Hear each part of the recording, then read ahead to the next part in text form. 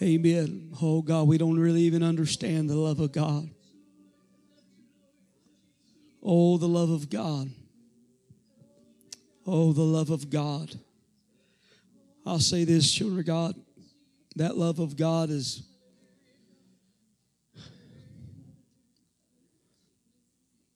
in a way, it's such a mystery. Not as though you can't know it to some degree and experience it, but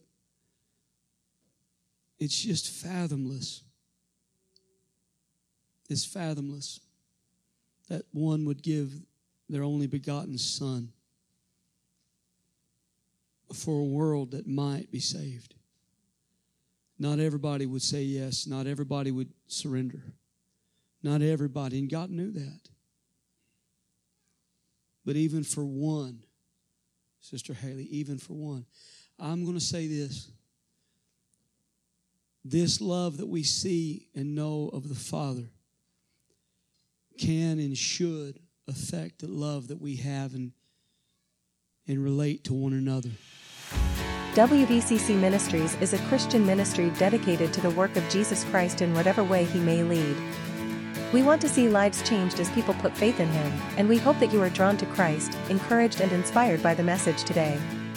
You can currently follow us through YouTube, Facebook, and podcast. Thanks for joining us today. We're so glad you're here.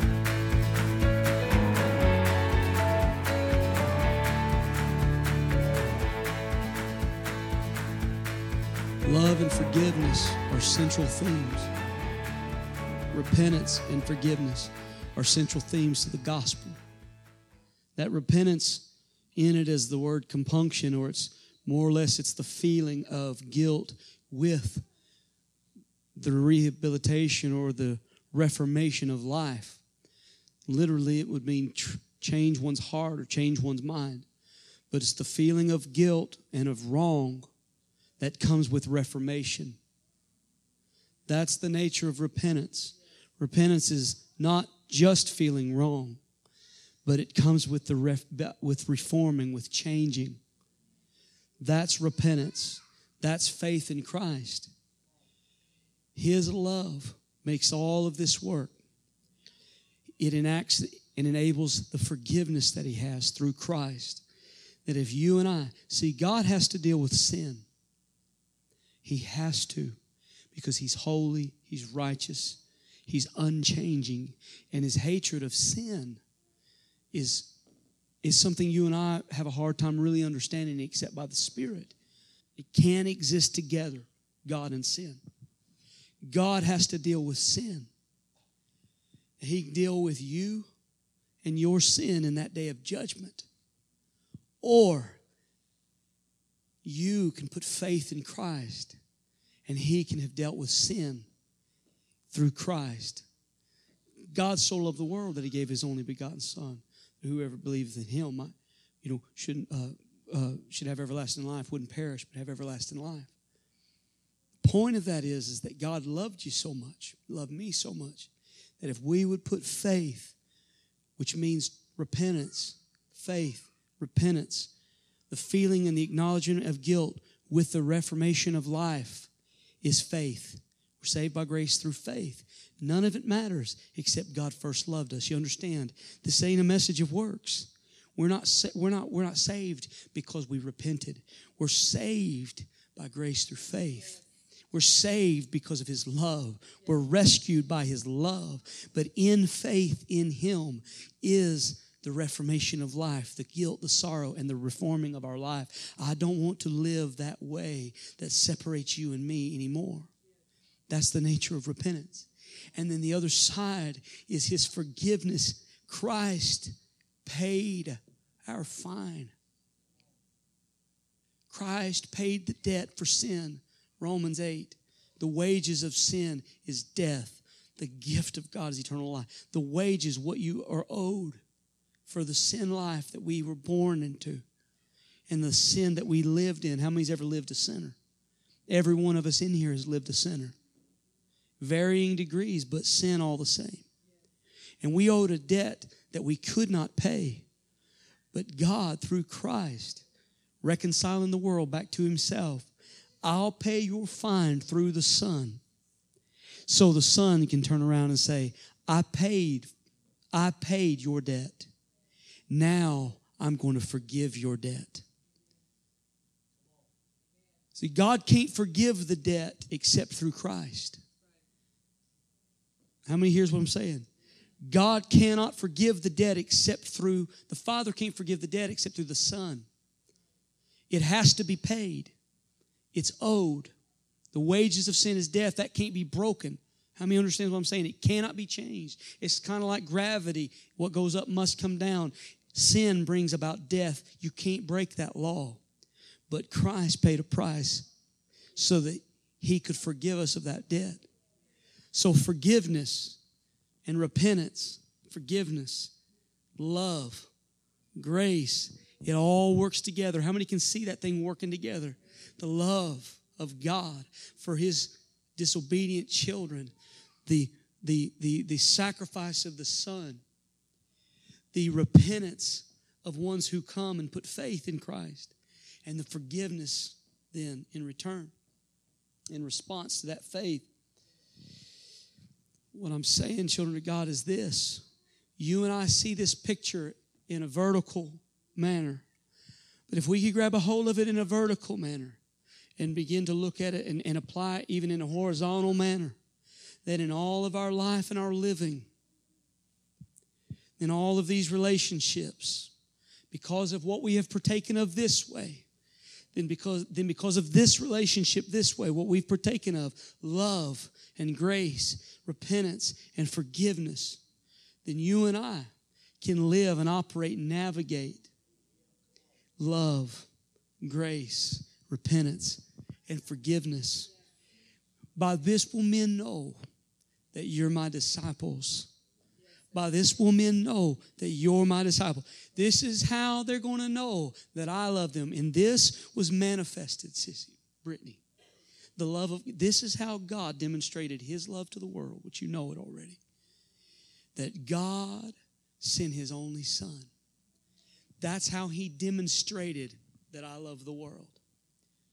Was that He loved us when we were sinners, while we were sinners. But now you and I get to demonstrate that we're recipients of that self-same love. That we are children of God by this same expression, but in this way. By this will men know that you're my disciples. Not that you proclaim you love me.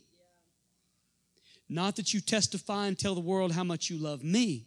This is how men will know that you're my disciples. That you love one another. Ain't that something? Ain't that amazing, Brother Eric? He didn't say that the world was going to know that you're my disciples because you show so much love and sacrifice toward me. No, He said they're going to know who you are because of your love toward one another. And so in this relationship is forgiveness and repentance and grace and mercy and love. I tell you, church that'll get this right, be a church that'll flourish in the kingdom of God. These gifts, they work by love. Faith works by love. Hallelujah. Oh God. Every bit of it's going to work by love, Brother Don. Every bit of it. Every bit of it's going to work by love, Brother Anthony. Oh God. If healing comes forth, it'll happen by the love of God working and manifesting through your life. Every gift. And if you read 1 Corinthians 12, 13, 14. He starts out 12, I wouldn't have you ignorant of spiritual gifts. And he begins to talk about the gifts and this and that. And I'd like to get into that. Then he goes on and you think he's just talking about gifts and how he set some, and there are gifts indeed, like, he speaks of tongues and he speaks other things, miracles and healings. Begins to ask the question, do all do these things? But then he goes on and say, but covet earnestly the best gifts.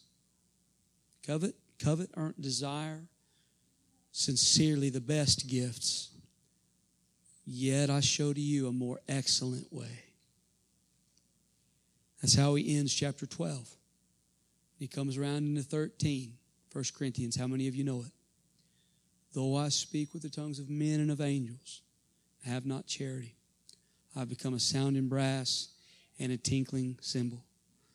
Though I give all my goods to the poor and my body to be burned, and have not charity, I'm nothing. It's nothing. He says a few things there. Give all my goods to the poor, give my body to be burned. But then he goes on and he says, charity suffereth long. I want you to think about that word. We see it embroidered on pillows and we see it on things at Hobby Lobby that we like to hang on our wall. Love is patient, love is kind. Love is patient, love is kind. King James Version is going to say, charity suffereth long and is kind. It's the same thing. Charity suffereth long. It bears. It's patient. It endures. It's patient with people. Listen, what I'm getting at is this right here, Sister Mickey, is sandwiched in between two chapters that are speaking so specifically about gifts within the church. Gifts within the body of Christ. Gifts that we want to see. How many wants to see gifts flow in the body? How many wants to see miracles? How many wants to see healing? How many wants to see diverse tongues and interpretation of tongues? And how many wants to see the gift of faith and the gift of that word of knowledge and the gift of prophecy? How many wants to see that? Yeah, we've seen some things, but you know what's sandwiched in the middle of it all? What's better than it all? Love. Oh, God. Oh, God. Love. Love. Love. It says in one place toward the end, it says, love beareth all things, believeth all things, hopeth all things, endureth all things. Beareth and endureth are two different words. Beareth sounds like endureth, sounds like put up with. But in one rendering, it says covers.